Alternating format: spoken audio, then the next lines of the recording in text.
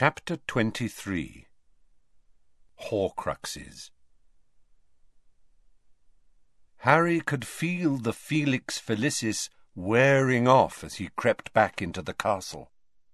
The front door had remained unlocked for him, but on the third floor he met Peeves, and only narrowly avoided detection by diving sideways through one of his shortcuts. By the time he got up to the portrait of the fat lady and pulled off his invisibility cloak, he was not surprised to find her in a most unhelpful mood.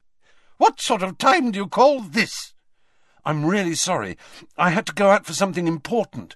"Well, the password changed at midnight, so you'll just have to sleep in the corridor, won't you?" "You're joking," said Harry. "Why did it have to change at midnight?" "That's the way it is," said the fat lady. "If you're angry, go and take it up with the headmaster. He's the one who's tightened security." "Fantastic," said Harry bitterly, looking around at the hard floor. "Really brilliant. Yeah, I would go and take it up with Dumbledore if he was here, because he's the one who wanted me to—" "He is here," said a voice behind Harry. "Professor Dumbledore returned to the school an hour ago." Nearly headless Nick was gliding towards Harry, his head wobbling as usual upon his ruff. "I had it from the bloody Baron, who saw him arrive," said Nick. "He appeared, according to the Baron, to be in good spirits, though a little tired, of course." "Where is he?" said Harry, his heart leaping. "Oh, groaning and clanking up on the astronomy tower. It's a favourite pastime of his." "Not the bloody Baron, Dumbledore." "Oh, in his office," said Nick. "I believe, from what the Baron said, that he had business to attend to before turning in."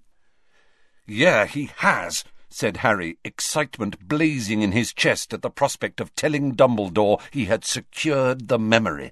He wheeled about and sprinted off again, ignoring the fat lady who was calling after him, "Come back! All right, I lied. I was annoyed you woke me up. The password's still tapeworm."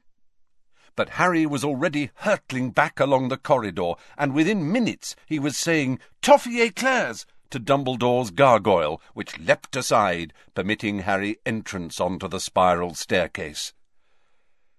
"Enter," said Dumbledore when Harry knocked. He sounded exhausted. Harry pushed open the door. There was Dumbledore's office, looking the same as ever, but with black, star-strewn skies beyond the windows. "Good gracious, Harry," said Dumbledore in surprise. "To what do I owe this very late pleasure?" "Sir, I've got it. I've got the memory from Slughorn." Harry pulled out the tiny glass bottle and showed it to Dumbledore. For a moment or two the headmaster looked stunned. Then his face split in a wide smile. "Harry, this is spectacular news. Very well done indeed. I knew you could do it." All thought of the lateness of the hour apparently forgotten, he hurried around his desk, took the bottle with Slughorn's memory in his uninjured hand, and strode over to the cabinet where he kept the pensieve. "And now," said Dumbledore, placing the stone basin upon his desk and emptying the contents of the bottle into it, "now at last we shall see. Harry, quickly." Harry bowed obediently over the pensieve and felt his feet leave the office floor. Once again he fell through darkness and landed in Horace Slughorn's office many years before.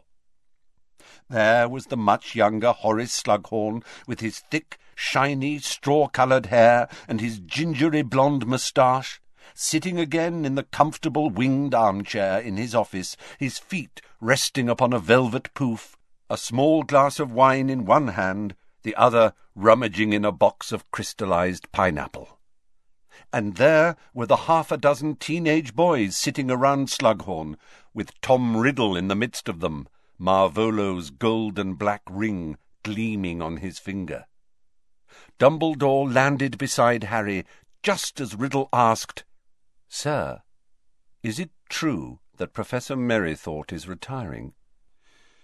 Tom, if I knew, I couldn't tell you," said Slughorn, wagging his finger reprovingly at Riddle, though winking at the same time.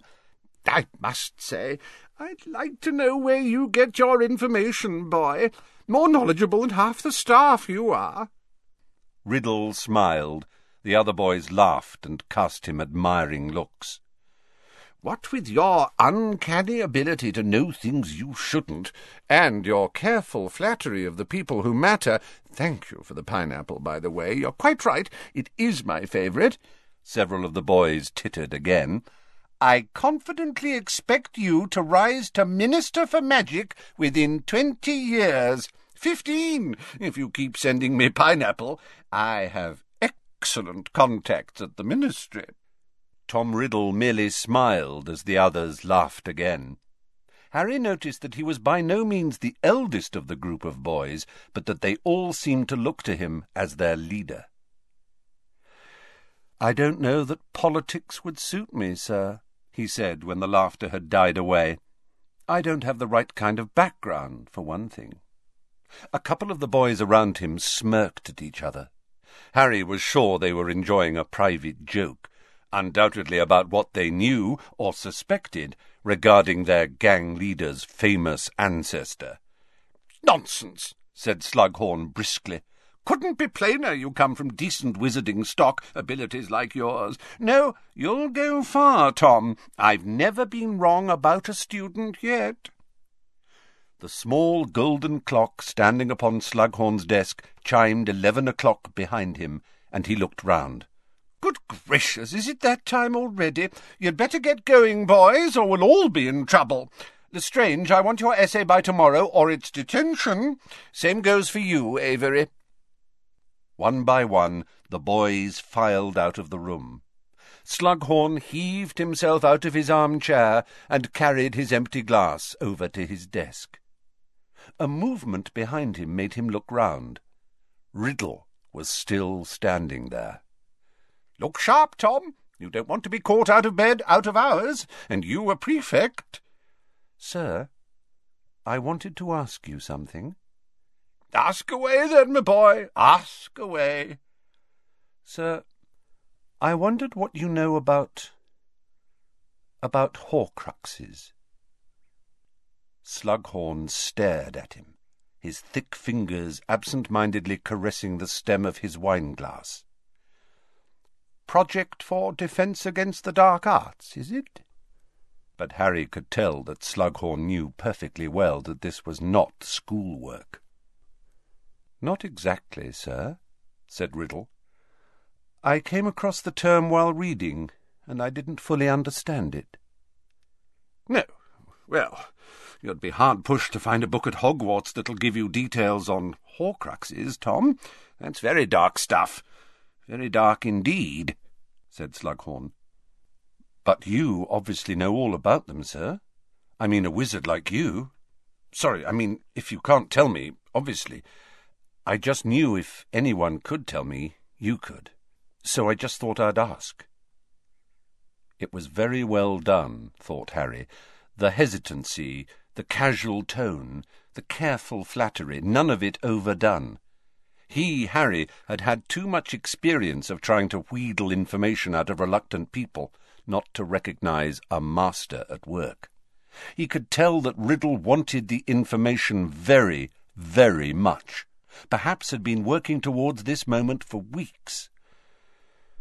"Well," said Slughorn, not looking at Riddle, but fiddling with the ribbon on top of his box of crystallized pineapple. "Well, it can't hurt to give you an overview, of course, just so that you understand the term. A Horcrux is the word used for an object in which a person has concealed part of their soul." "I don't quite understand how that works, though, sir," said Riddle. His voice was carefully controlled, but Harry could sense his excitement.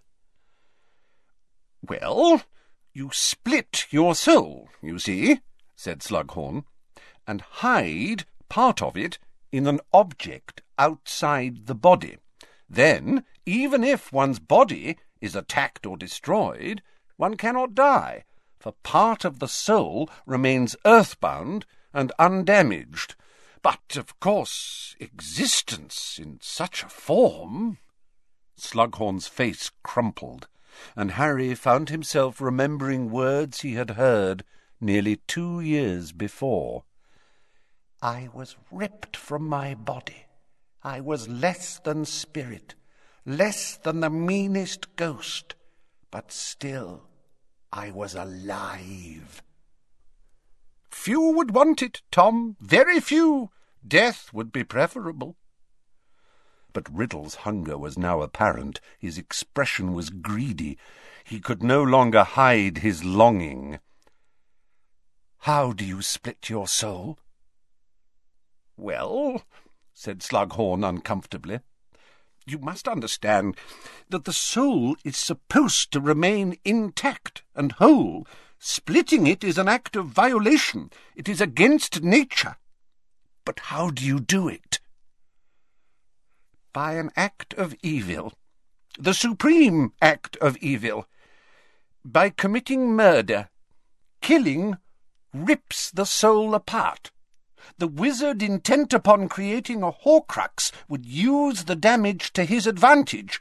He would encase the torn portion." "Encase? But how?" "There is a spell.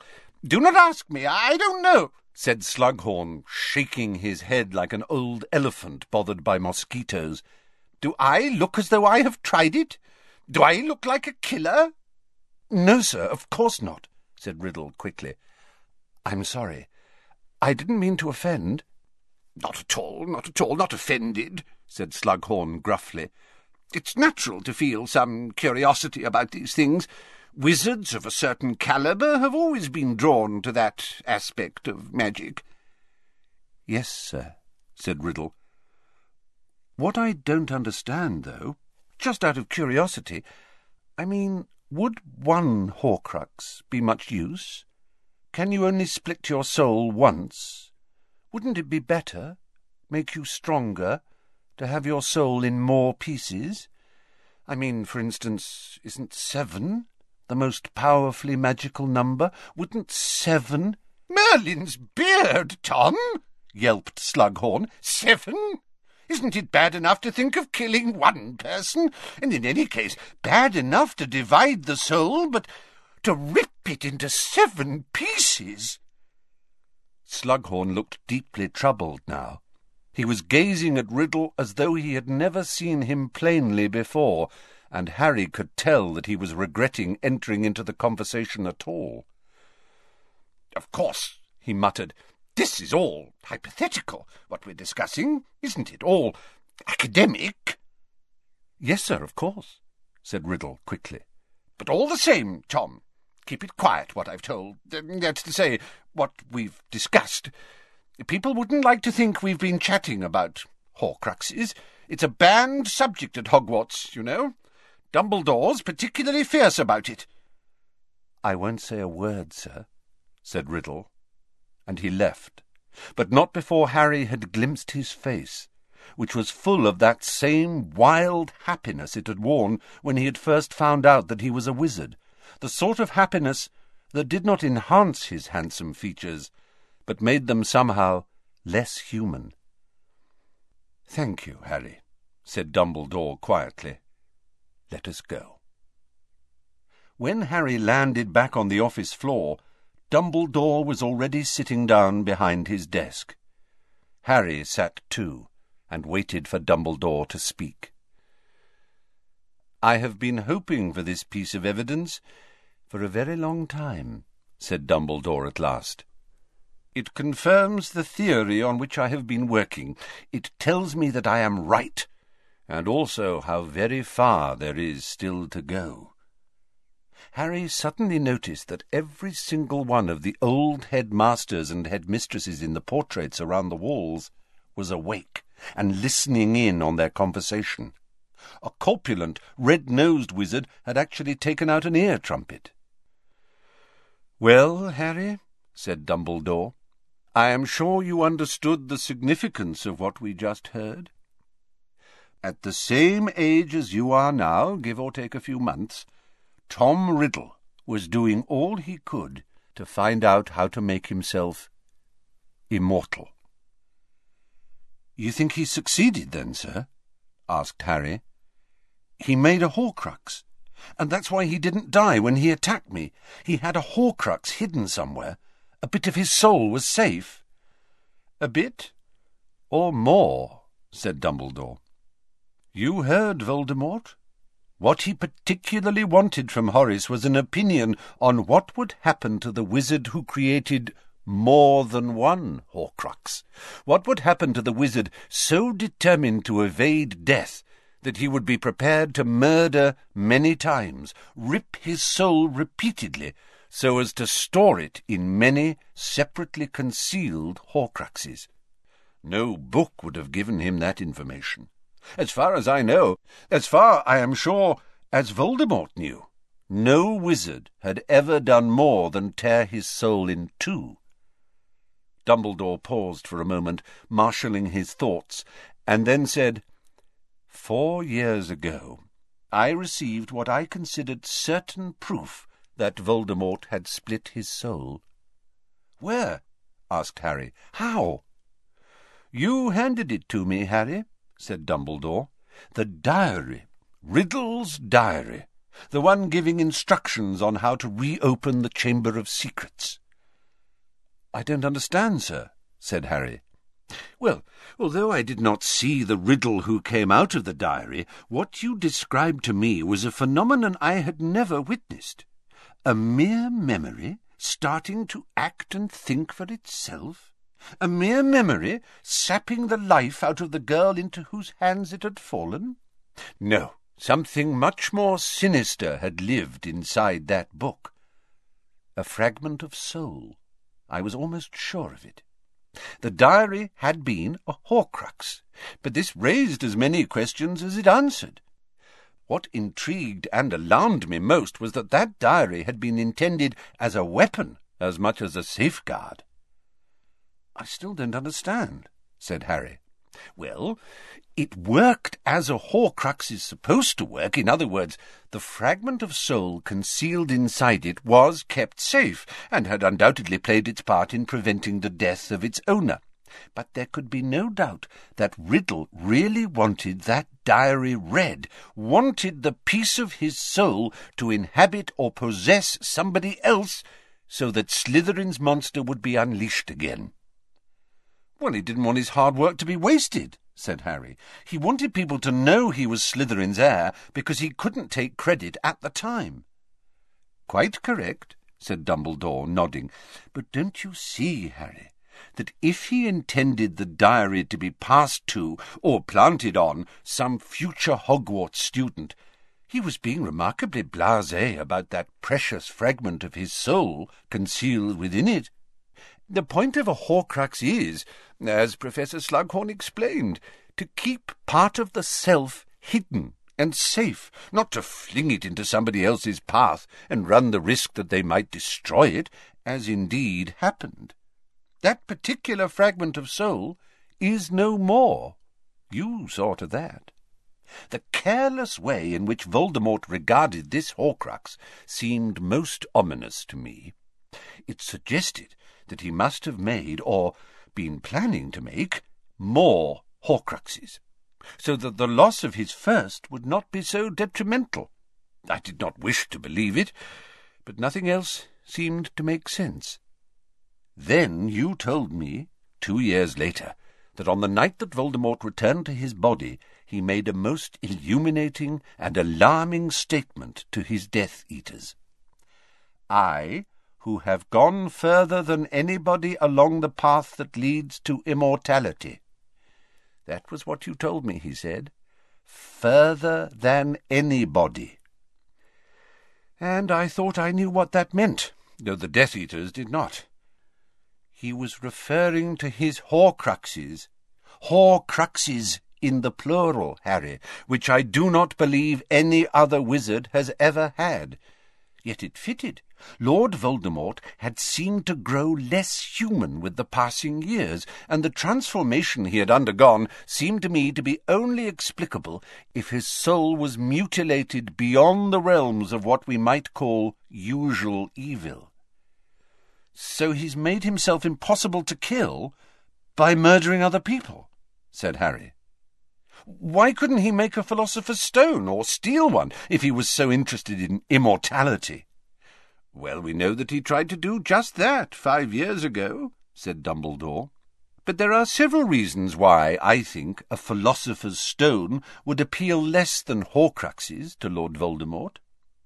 While the elixir of life does indeed extend life, it must be drunk regularly for all eternity, if the drinker is to maintain his immortality. Therefore Voldemort would be entirely dependent on the elixir, and if it ran out, or was contaminated, or if the stone was stolen, he would die, just like any other man. Voldemort likes to operate alone, remember. I believe that he would have found the thought of being dependent, even on the elixir, intolerable. Of course he was prepared to drink it if it would take him out of the horrible part life to which he was condemned after attacking you, but only to regain a body. Thereafter, I am convinced, he intended to continue to rely on his Horcruxes. He would need nothing more, if only he could regain a human form. He was already immortal, you see, or as close to immortal as any man can be. But now, Harry, armed with this information, the crucial memory you have succeeded in procuring for us, we are closer to the secret of finishing Lord Voldemort than anyone has ever been before. You heard him, Harry. Wouldn't it be better, make you stronger, to have your soul in more pieces? Isn't 7 the most powerfully magical number? Isn't 7 the most powerfully magical number? Yes, I think the idea of a 7-part soul would greatly appeal to Lord Voldemort. "He made 7 Horcruxes?" said Harry, horror-struck, while several of the portraits on the walls made similar noises of shock and outrage. "But they could be anywhere in the world, hidden, buried, or invisible." "I'm glad to see you appreciate the magnitude of the problem," said Dumbledore calmly. "But firstly, no, Harry, not 7 Horcruxes, 6. The 7th part of his soul, however maimed, resides inside his regenerated body. That was the part of him that lived a spectral existence for so many years during his exile. Without that, he has no self at all.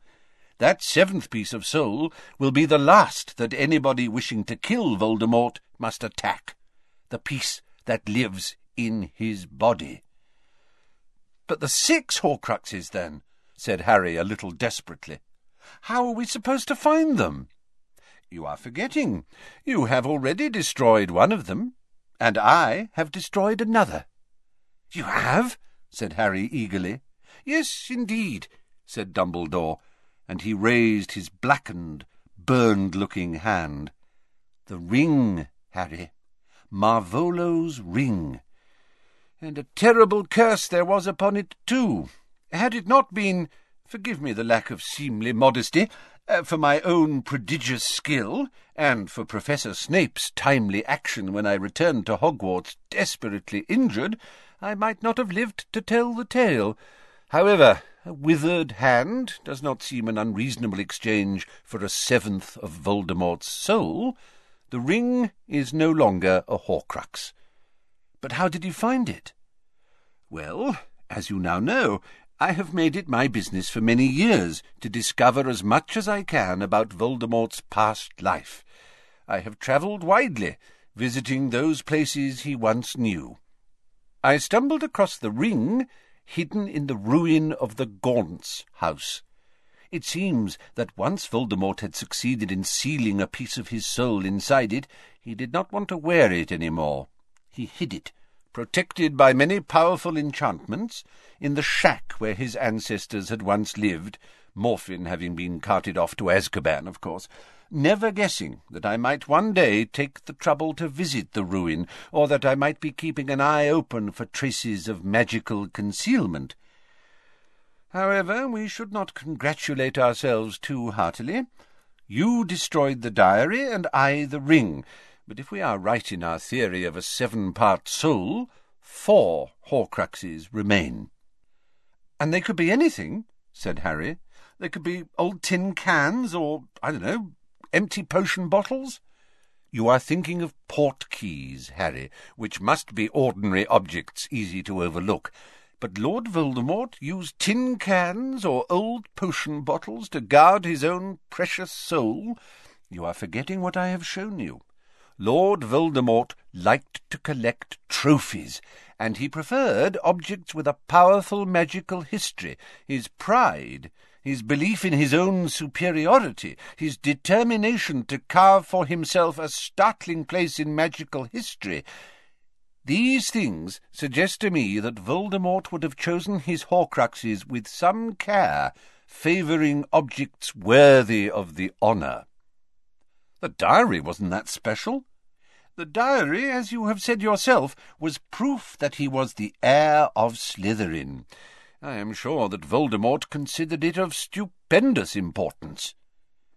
"So the other Horcruxes," said Harry. "Do you think you know what they are, sir?" "I can only guess," said Dumbledore. "For the reasons I have already given, I believe that Lord Voldemort would prefer objects that in themselves have a certain grandeur. I have therefore trawled back through Voldemort's past to see if I can find evidence that such artifacts have disappeared around him." "The locket!" said Harry loudly. "Hufflepuff's cup!" "Yes," said Dumbledore, smiling. "I would be prepared to bet, perhaps not my other hand, but a couple of fingers, that they became Horcruxes 3 and 4. The remaining 2, assuming again that he created a total of 6, are more of a problem, but I will hazard a guess that having secured objects from Hufflepuff and Slytherin, he set out to track down objects owned by Gryffindor or Ravenclaw. 4 objects from the 4 founders would, I am sure, have exerted a powerful pull over Voldemort's imagination. I cannot answer for whether he ever managed to find anything of Ravenclaw's. I am confident, however, that the only known relic of Gryffindor remains safe." Dumbledore pointed his blackened fingers to the wall behind him, where a ruby-encrusted sword reposed within a glass case. "Do you think that's why he really wanted to come back to Hogwarts, sir?" said Harry. "To try and find something from one of the other founders?" "My thoughts precisely," said Dumbledore. "But unfortunately that does not advance us much further, for he was turned away, or so I believe, without the chance to search the school. I am forced to conclude that he never fulfilled his ambition of collecting 4 founders' objects. He definitely had 2. He may have found 3. That is the best we can do for now." "Even if he got something of Ravenclaw's or of Gryffindor's, that leaves a 6th Horcrux," said Harry, counting on his fingers. "Unless he got both." "I don't think so," said Dumbledore. "I think I know what the 6th Horcrux is. I wonder what you will say when I confess that I've been curious for a while about the behaviour of the snake Nagini." "The snake?" said Harry, startled. "You can use animals as Horcruxes." "Well, it is inadvisable to do so," said Dumbledore, "because to confide a part of your soul to something that can think and move for itself is obviously a very risky business. However, if my calculations are correct, Voldemort was still at least 1 Horcrux short of his goal of 6 when he entered your parents' house with the intention of killing you. He seems to have reserved the process of making Horcruxes for particularly significant deaths. You would certainly have been that. He believed that in killing you he was destroying the danger the prophecy had outlined. He believed he was making himself invincible. I am sure that he was intending to make his final Horcrux with your death. As we know, he failed. After an interval of some years, however, he used Nagini to kill an old Muggle man, and it might then have occurred to him to turn her into his last Horcrux. She underlines the Slytherin connection, which enhances Lord Voldemort's mystique. I think he is perhaps as fond of her as he can be of anything. He certainly likes to keep her close, and he seems to have an unusual amount of control over her, even for a Parselmouth. "So," said Harry, "the diary's gone, the ring's gone, the cup, the locket, and the snake are still intact, and you think there might be a Horcrux that was once Ravenclaw's or Gryffindor's?" "An admirably succinct and accurate summary, yes," said Dumbledore, bowing his head. "So, are you still looking for them, sir? Is that where you've been going when you've been leaving the school?" "Correct," said Dumbledore. "I have been looking for a very long time. I think, perhaps, I may be close to finding another one. There are hopeful signs." "And if you do," said Harry quickly, "can I come with you and help get rid of it?" Dumbledore looked at Harry very intently for a moment before saying, "Yes, I think so." "I can?" said Harry, thoroughly taken aback. "Oh, yes," said Dumbledore, smiling slightly. "I think you have earned that right." Harry felt his heart lift. It was very good not to hear words of caution and protection for once. The headmasters and headmistresses around the walls seemed less impressed by Dumbledore's decision. Harry saw a few of them shaking their heads, and Phineas Nigellus actually snorted. "Does Voldemort know when a Horcrux is destroyed, sir? Can he feel it?" Harry asked, ignoring the portraits. "A very interesting question, Harry. I believe not. I believe that Voldemort is now so immersed in evil, and these crucial parts of himself have been detached for so long, he does not feel as we do. Perhaps at the point of death he might be aware of his loss, but he was not aware, for instance, that the diary had been destroyed until he forced the truth out of Lucius Malfoy. When Voldemort discovered that the diary had been mutilated and robbed of all its powers, I am told that his anger was terrible to behold." "But I thought he meant Lucius Malfoy to smuggle it into Hogwarts." "Yes, he did. Years ago, when he was sure he would be able to create more Horcruxes, but still Lucius was supposed to wait for Voldemort's say-so, and he never received it, for Voldemort vanished shortly after giving him the diary. No doubt he thought that Lucius would not dare do anything with the Horcrux other than guard it carefully, but he was counting too much upon Lucius's fear of a master who had been gone for years, and whom Lucius believed dead. Of course, Lucius did not know what the diary really was. I understand that Voldemort had told him the diary would cause the Chamber of Secrets to reopen, because it was cleverly enchanted. Had Lucius known he held a portion of his master's soul in his hands, he would undoubtedly have treated it with more reverence, but instead he went ahead and carried out the old plan for his own ends. By planting the diary upon Arthur Weasley's daughter, he hoped to discredit Arthur, have me thrown out of Hogwarts, and get rid of a highly incriminating object in one stroke. Ah, poor Lucius. What with Voldemort's fury about the fact that he threw away the Horcrux for his own gain, and the fiasco at the Ministry last year, I would not be surprised if he is secretly glad to be safe in Azkaban at the moment." Harry sat in thought for a moment, then asked, "So, if all of his Horcruxes are destroyed, Voldemort could be killed?" "Yes, I think so," said Dumbledore. "Without his Horcruxes, Voldemort will be a mortal man with a maimed and diminished soul. Never forget, though, that while his soul may be damaged beyond repair, his brain and his magical power remain intact. It will take uncommon skill and power to kill a wizard like Voldemort, even without his Horcruxes."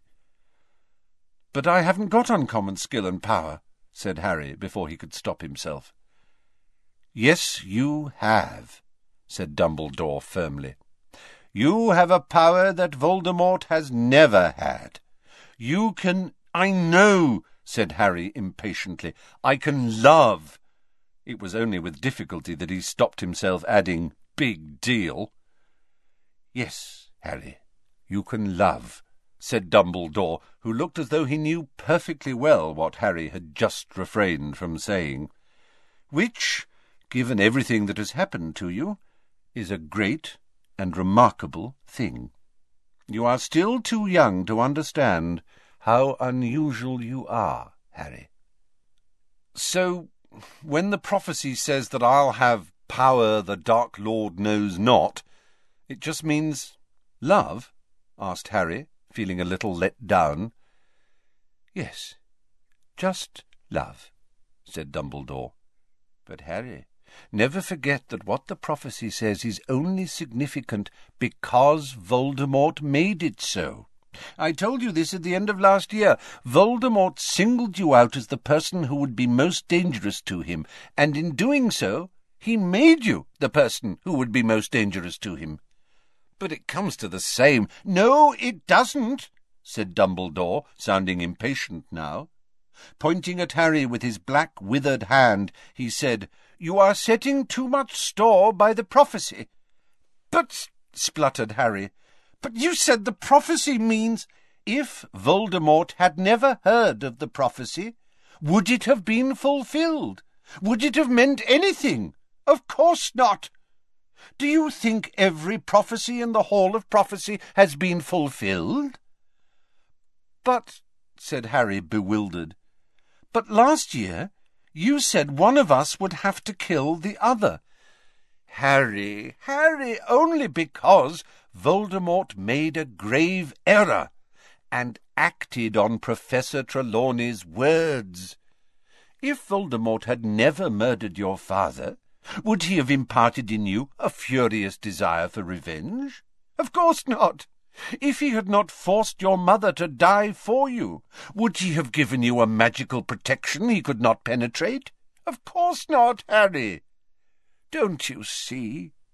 Voldemort himself created his worst enemy, just as tyrants everywhere do. Have you any idea how much tyrants fear the people they oppress? All of them realize that one day, amongst their many victims, there is sure to be one who rises against them and strikes back. Voldemort is no different. Always he was on the lookout for the one who would challenge him. He heard the prophecy, and he leapt into action, with the result that he not only hand-picked the man most likely to finish him, he handed him uniquely deadly weapons. But it is essential that you understand this, said Dumbledore, standing up and striding about the room, his glittering robes swooshing in his wake. Harry had never seen him so agitated. By attempting to kill you, Voldemort himself singled out the remarkable person who sits here in front of me and gave him the tools for the job. It is Voldemort's fault that you were able to see into his thoughts, his ambitions, that you even understand the snake-like language in which he gives orders. And yet, Harry, despite your privileged insight into Voldemort's world, which incidentally is a gift any Death Eater would kill to have, you have never been seduced by the dark arts, never, even for a second, shown the slightest desire to become one of Voldemort's followers. Of course I haven't, said Harry indignantly. He killed my mum and dad. You are protected, in short, by your ability to love, said Dumbledore loudly. The only protection that can possibly work against a lure of power like Voldemort's. In spite of all the temptation you have endured, all the suffering, you remain pure of heart, just as pure as you were at the age of 11, when you stared into a mirror that reflected your heart's desire, and it showed you only the way to thwart Lord Voldemort, and not immortality, or riches. Harry, have you any idea how few wizards could have seen what you saw in that mirror? Voldemort should have known then what he was dealing with, but he did not. But he knows it now. You have flitted into Lord Voldemort's mind without damage to yourself, but he cannot possess you without enduring mortal agony, as he discovered in the Ministry. I do not think he understands why, Harry, but he was in such a hurry to mutilate his own soul, he never paused to understand the incomparable power of a soul that is untarnished and whole. "But, sir," said Harry, making valiant efforts not to sound argumentative, "it all comes to the same thing, doesn't it? I've got to try and kill him, or—" "Got to?" said Dumbledore. "Of course you've got to, but not because of the prophecy, because you yourself will never rest until you've tried. We both know it. Imagine, please, just for a moment, that you had never heard that prophecy. How would you feel about Voldemort now? Think." Harry watched Dumbledore striding up and down in front of him, and thought. He thought of his mother, his father, and Sirius. He thought of Cedric Diggory. He thought of all the terrible deeds he knew Lord Voldemort had done. A flame seemed to leap inside his chest, searing his throat. "I'd want him finished," said Harry quietly, "and I'd want to do it." "Of course you would!" cried Dumbledore. "You see, the prophecy does not mean you have to do anything. But the prophecy caused Lord Voldemort to mark you as his equal. In other words, you are free to choose your way, quite free to turn your back on the prophecy. But Voldemort continues to set store by the prophecy. He will continue to hunt you, which makes it certain, really, that one of us is going to end up killing the other," said Harry. "Yes." But he understood at last what Dumbledore had been trying to tell him. It was, he thought, the difference between being dragged into the arena to face a battle to the death and walking into the arena with your head held high. Some people, perhaps, would say that there was little to choose between the two ways. But Dumbledore knew, and so do I, thought Harry with a rush of fierce pride, and so did my parents, that there was all the difference in the world.